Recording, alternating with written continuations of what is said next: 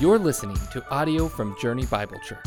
Join us every week for sermons from God's Word by subscribing to this podcast wherever you like to listen most. If you would like to connect with us, head to journeybible.org/connect.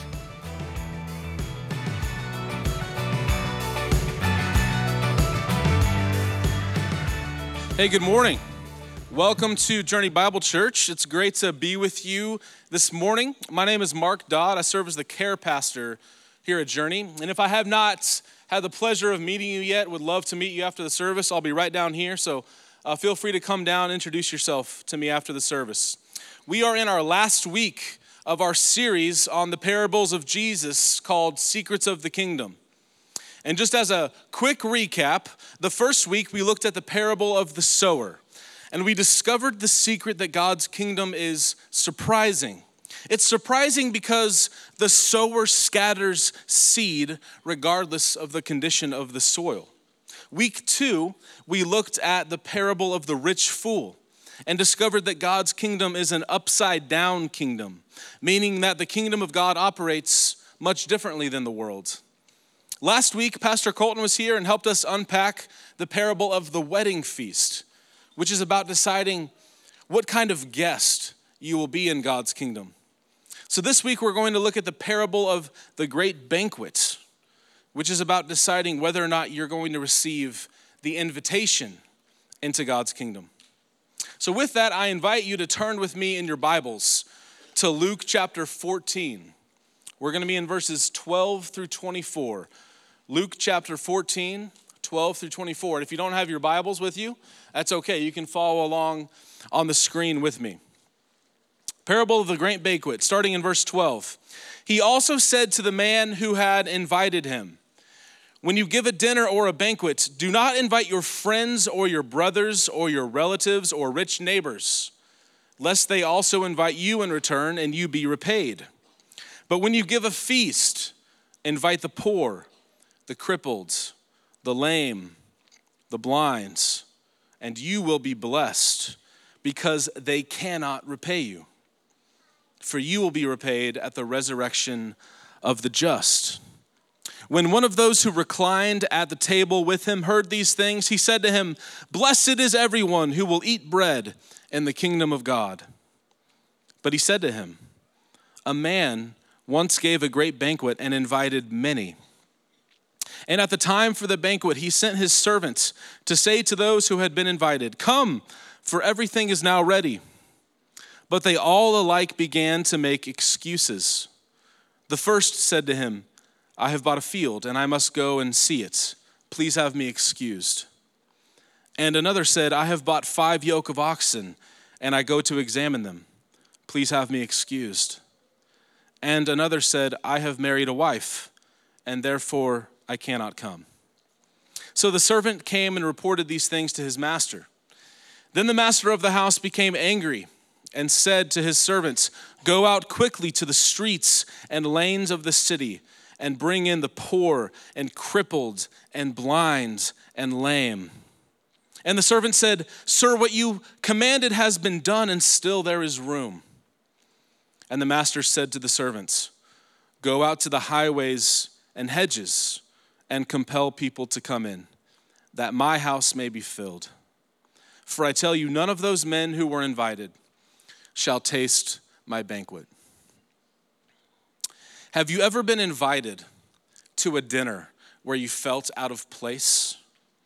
As I pondered that question this week, a scenario immediately came to mind for me. When my wife Holly and I lived in St. Louis in the early years of our marriage, we were invited to a dinner party with Holly's coworkers at her boss's house. Now, at the time, my wife and I were living south of the city in an old apartment. We were paying $6.95 a month for rent, okay? Those were the good old days, right? The dinner party, though, was in an extremely wealthy neighborhood. Even driving through the neighborhood, our 1999 burnt orange Toyota Corolla was a dead giveaway that we were out of place. So once we arrived at the house, we walked in and were immediately greeted by her boss. He had long white hair. He wore designer jeans. Like his jeans were probably worth more than my car at the time. He walked us into the living room where our eyes were immediately drawn to the most ornate and luxurious bed I've ever seen. Like it was a bed that Cleopatra herself could have slept on. Except this bed was for his cat. Yeah, And this cat had a look on its face like he was not happy that we were there. Like we were in his territory, right? The other thing that I couldn't help but notice was the largest stuffed gorilla I've ever seen sharing a bed with the cat. It was an odd first impression. One that left me feeling like I could not have been more out of place. Like I was kind of giving Holly that look like, are we gonna get murdered in this house? Right? Am I gonna get fed to that gorilla? Like what's going on here? Then her boss approached us and said, I wanna give you guys a tour of the place, right? And so the first stop was his bedroom. That's when I was like, we're for sure getting murdered in this house, right? To this day, I have not seen, nor do I believe I will ever see, a bedroom as bizarre as this one. The best way that I can describe it to you is that all of a sudden, we were standing in the middle of a jungle. I mean, it's like, you know the book, The Chronicles of Narnia? They like walk through a wardrobe and they're like, wow, we're in a place called Narnia. Like, that's what it was like, except we were in a jungle. The room was extremely humid. Like, there were plants everywhere. There were fish tanks everywhere. And then all of a sudden, in the middle of this like jungle nightmare was this guy's bed. Like, it was just an odd thing. It was like there could have been a Burmese python living under that thing for all I care.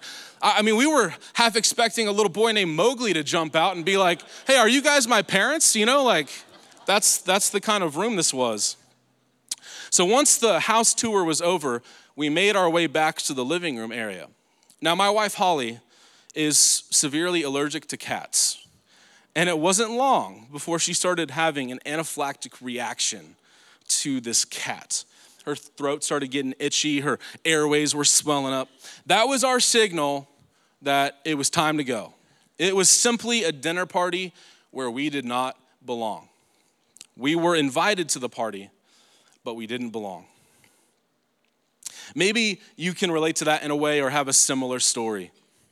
That feeling out of place, like you don't belong, like you're an outsider. And I don't know too many people who like to feel out of place. It's an experience I think that all of us are trying to avoid. I think a universal desire that every person has is a desire to belong somewhere. But how many times have we looked for belonging and it failed to satisfy us? It could be a failed relationship. It could be that there's a lot of tension in your family and you feel like you don't belong there. It could be that in our ever-increasing digital world, you're looking for belonging online. It could be a Facebook group that you're a part of. It could be a blog that you follow. And those things aren't necessarily bad. But I do wonder if it's giving you that sense of belonging that you so desperately desire. The American Immigration Council published a study this year called The Belonging Barometer, the state of belonging in America. It's a fascinating study. In the study, they define belonging as an innate motivational drive to form and maintain positive emotional bonds with others. What they found in the study is that non-belonging is pervasive in America. Just listen to some of these percentages. 64% of Americans feel as though they don't belong in their workplace. 74% say that they don't belong in their local community. 44% report not belonging among their friend group, and 40% of Americans experience non-belonging in their own families. People are desperately looking for a place to belong. So as we unpack this parable this morning, what I think we're going to see is that in God's kingdom, he's preparing a place at his table for you and for me. A place where we can belong forever. Here's the beauty of this parable. Everyone is invited to God's table. Here's the sobering part of this parable. Not everyone is going to accept the invitation. Everyone is invited, but not everybody is going to show up. So as we unpack these verses, we're going to be asking two questions. Who is invited into God's kingdom? That's the first question. Then the second question is, who belongs in God's kingdom? Who's invited? Who belongs? Before we do that, would you pray with me? Father God, I thank you for your word. Thank you for revealing yourself to us in your word. And God, thank you for this parable. And Lord, I pray that as we look at this text, that you would not just give us eyes to see and ears to hear, God, but would you give us hearts that long for your kingdom above anything else in this world. God, would you remind us again this morning that we belong in your kingdom. It's in Jesus' name I pray. Amen. So that first question, who's invited into God's kingdom? So as Jesus tells the parable that we're about to unpack, it's important to know where he is when he tells this parable. So to get a little bit of context, we have to rewind a little bit to verse 1 of chapter 14. This is going to really set the stage for this parable, okay? So verse 1, chapter 14, if you want to follow along on the screen with me, says this: One Sabbath, when he went to dine at the house of a ruler of the Pharisees, they were watching him carefully. And behold, there was a man before him who had dropsy. And Jesus responded to the lawyers and Pharisees, saying, Is it lawful to heal on the Sabbath or not? But they remained silent. Then he took him and healed him and sent him away. And he said to them, Which of you, having a son or an ox that has fallen into a well on a Sabbath day, will not immediately pull him out? And they could not reply to these things. So Jesus is having a meal in the home of a Pharisee. This is the third time in the Gospel of Luke that we're told that Jesus is dining in a Pharisee's house. And at this particular dinner, it also happened to occur on the Sabbath. Now, the Pharisees and experts in the law are watching Jesus carefully at this dinner, maybe to try to catch him doing something scandalous. We're also told that there was a man that showed up at this dinner who had dropsy, what we would refer to nowadays as swelling or excess buildup of fluid in the body. Now, the Pharisees held to a strict observance of the Sabbath. To heal someone on the Sabbath was unlawful in their eyes unless it was like an extreme life or death scenario. So a man with swelling who's not at immediate risk of dying would not have qualified as someone worthy of being healed on the Sabbath in their eyes. But Jesus turns the tables on their thinking here. He asks the Pharisees and lawyers at the table, is it lawful to heal on the Sabbath or not? None of them respond. And so Jesus proceeds to heal the man. And then he challenges their thinking by saying to them, which of you, having a son or an ox that has fallen into a well on a Sabbath day, will not immediately pull him out? None of them could give Jesus an answer to that question. You want to know why? Because all of them know that they would pull out their son or their ox that had fallen into a well on a Sabbath day. He's calling out their blatant hypocrisy. This is the backdrop for the parables that Jesus tells at this dinner. The first parable being the parable of the wedding feast, the one that we looked at last week. This week, we're jumping ahead to the parable of the great banquet in verses 12 through 24. So in verses 12 through 14 of our passage this morning, Jesus is challenging the host of the dinner by reminding him of the people who were not invited to his dinner. In verse 12, he said to the man who had invited him, when you give a dinner or a banquet, don't invite your friends or your brothers or your relatives or your rich neighbors, lest they also invite you in return and you be repaid. Jesus is essentially telling this man, look at the people at this table. You want to know what all of them have in common? They're just like you. They're just like you. See, the Pharisees' dinner guests were those who could return the favor. They could invite him to their house for dinner at a later time. One commentator puts it like this: receiving invitations from the elite confirms and maintains one's status as a member of the elite. When the elite accept an invitation to dine, it confirms and maintains their status as a member of the elite. If one could not repay the honor in some way, one was unlikely to be invited. But Jesus is calling out this nonsense. He's calling out the social norm that only benefited the elite. He's saying, when you have a feast, invite the people who can't repay you. Invite the people who are not members of your elite club.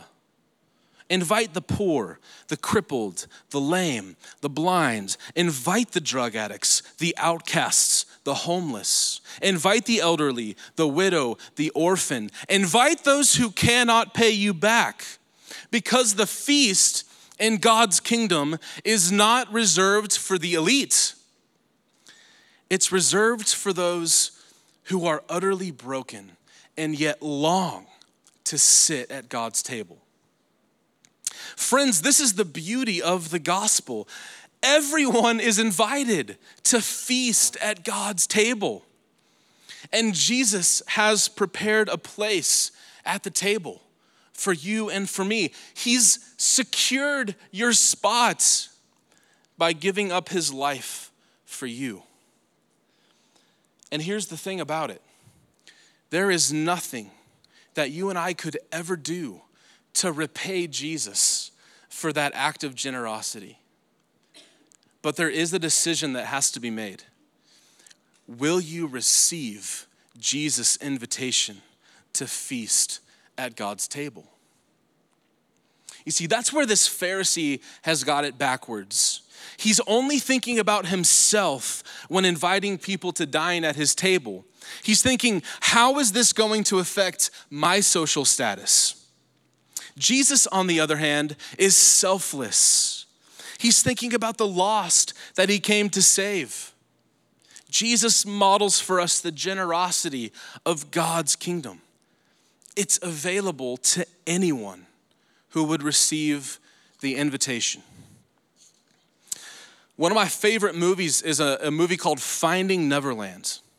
And in this movie, we follow the story of the playwright J.M. Barrie, who's most known for writing the play Peter Pan. And the movie is about how he came to write that play. And in one particular scene in this movie, it's opening night at the local theater in London. It's the premiere of his great play, Peter Pan. Now, this was the early 1900s in London. Going to the theater was something that the elite would do. It was for the rich, the privileged. But in this particular scene, J.M. Barrie, the author, reserves 25 seats on opening night for a special group of people. I love that scene because I think it portrays the heart of God. What J.M. Barrie does in that scene completely flipped the script on the social norms of his day. You see, the elite go to the theater because it's what the elite do. But J.M. Barrie didn't write Peter Pan for the elite. He wrote it for children. And if you watch the rest of that movie, once the play begins, it's the children sitting in that theater who are able to enjoy the play the most. You want to know who's invited to God's table? Everyone. Everybody is invited. The kingdom of God is not a social club for the elites. It is a feast for the hungry. Jesus states it clearly in Matthew chapter 5, verse 3. Blessed are the poor in spirit, for theirs is the kingdom of heaven. See, the Pharisee has missed the heart of what God's kingdom is all about. By thinking of himself first, he's cut himself off from the blessing that God will give to all of those who model kingdom generosity. Namely, that they will be rewarded at the resurrection of the just. So everyone is invited to God's table. But as we're about to see in verses 15 through 24, not everyone's going to accept the invitation. Which leads me to our second question of the morning. Who belongs in God's kingdom? So at this point in the dinner, one of the guests at the table speaks up and he says, blessed is everyone who will eat bread in the kingdom of God. It's almost like he's saying, hey, cheers to everyone who's going to eat in the kingdom of God. And we might expect Jesus to say, that's right. But no, Jesus has more to say here. So he tells another parable about another banquet, except this time the host is generous with his invitations. We're told that he invited many. So the host sends out his servants to go remind his invited guests that the feast is ready. Everything is prepared. So the servant goes to the first invited guest and reminds him the table is ready, everything is prepared. But the man had bought a field and he said, I need to go examine the field, just to make sure that it's still a field. Please have me excused. Now the servant goes to the second man. And the second man says, I've just bought 5 yoke of oxen. I got to go examine them, to make sure that they're still oxen, right? And he goes to the third man. The third man says, I'm married, I can't come. Wife's making meatloaf tonight, can't come. So the servant goes back to his master and says, your invited guests can't come. And the master's really upset about it. Like, is there anything worse than throwing a big party and nobody shows up? So the master instructs his servant, well, go into the streets and invite the poor, the crippled, the lame, the blind. And so the servant did just that. But there was still room at the table. And so the servant is instructed by his master, go into the highways and the hedges and compel people to come, for my house must be filled. And then the master says this, none of those men who were invited shall taste my banquet. To unpack what Jesus is saying in this parable, there's different levels of meaning going on here. On one level, it's a fairly straightforward story about a master wanting to fill his house with guests to enjoy his banquet. On another level, it's about many of the Jewish people missing the Messiah and the kingdom of God. Keep in mind who Jesus is talking to here. Pharisees and experts in the Jewish law.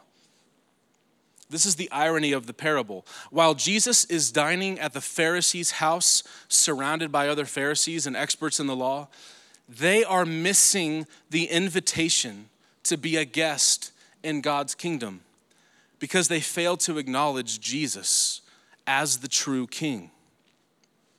You see, Jesus is not eager to dine at the Pharisees' table. He's eager for them to dine at his Father's table. But the Pharisees could not see the reality of what was right in front of them.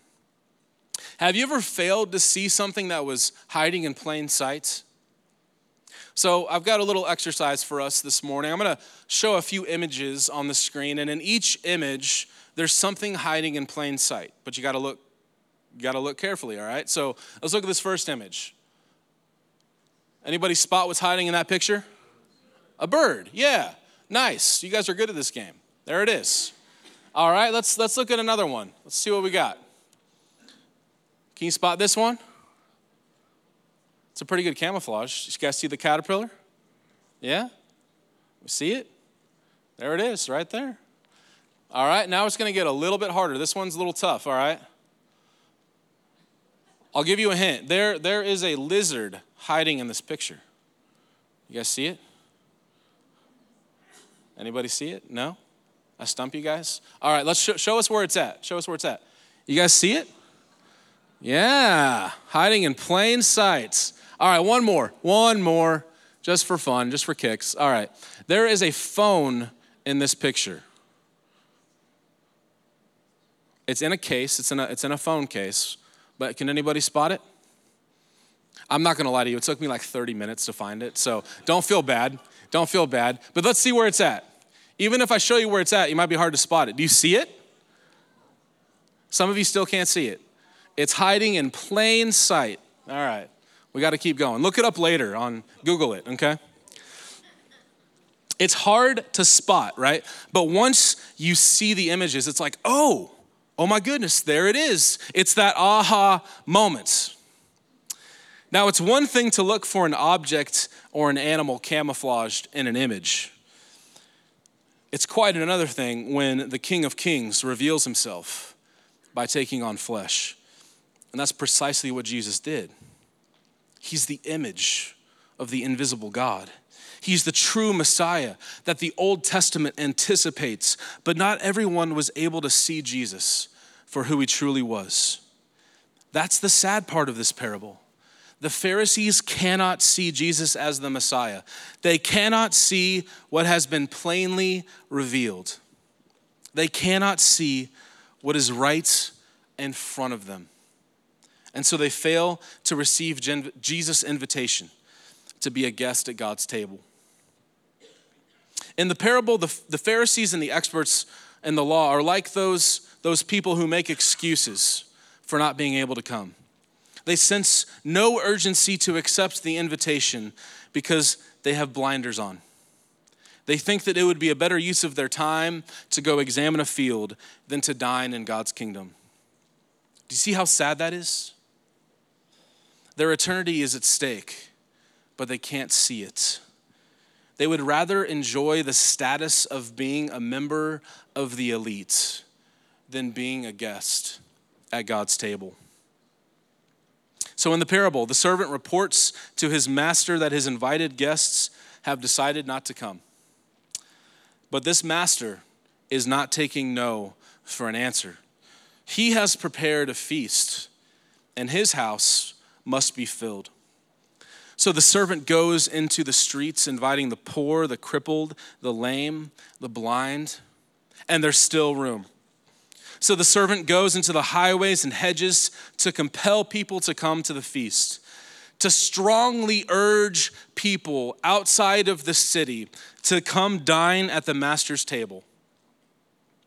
At this point in the parable, the meaning is clear. This is a feast, not just for the Jewish people. This is a feast for anyone who would receive the invitation to be a guest at God's table. This is a feast for the nations. You want to know who belongs in God's table, in God's kingdom? Everyone who says yes to the invitation. And just imagine how diverse this table is that Jesus is describing here.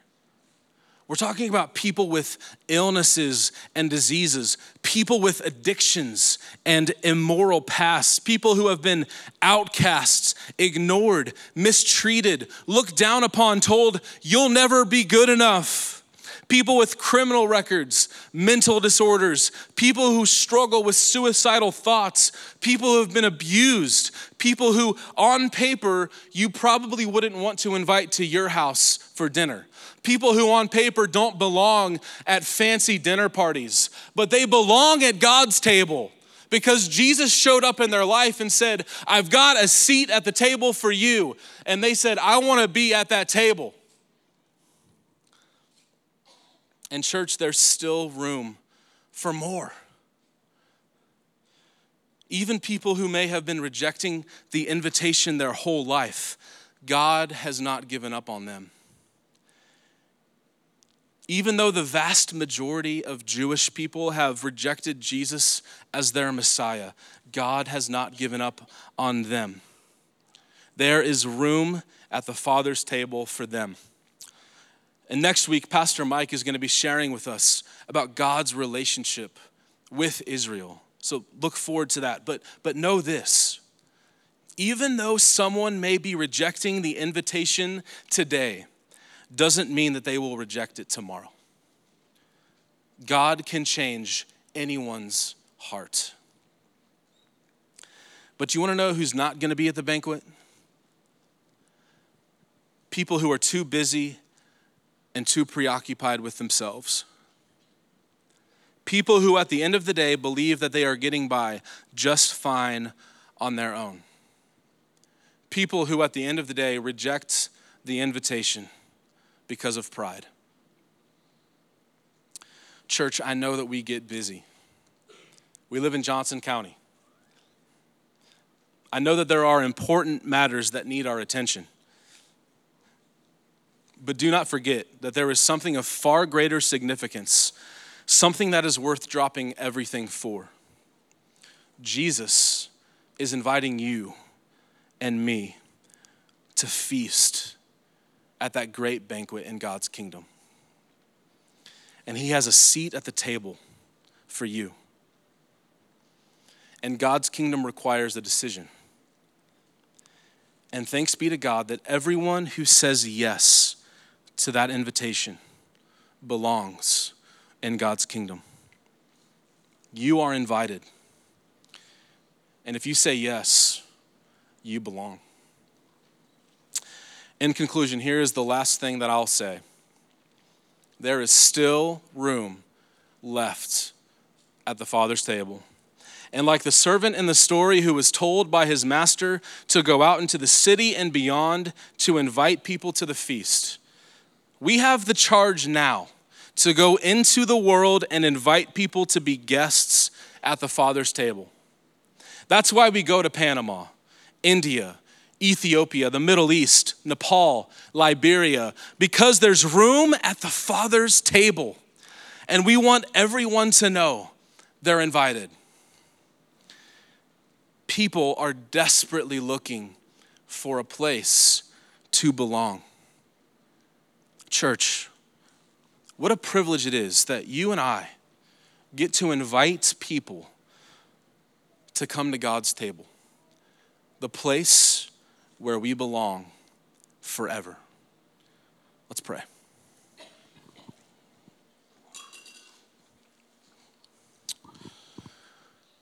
Father God, thank you that we're not just invited to your table, but we thank you that we belong. Thank you, God, that you saw us in our desperate state apart from you, and that you sent your Son to rescue us, to redeem us, to secure a place at your table. And so, Father, I pray that you would, God, help us. Help us, God, to receive that invitation with gratitude. Father, if there's anybody here this morning who hasn't yet received that invitation, Lord, would you help them to reach out by faith and say yes?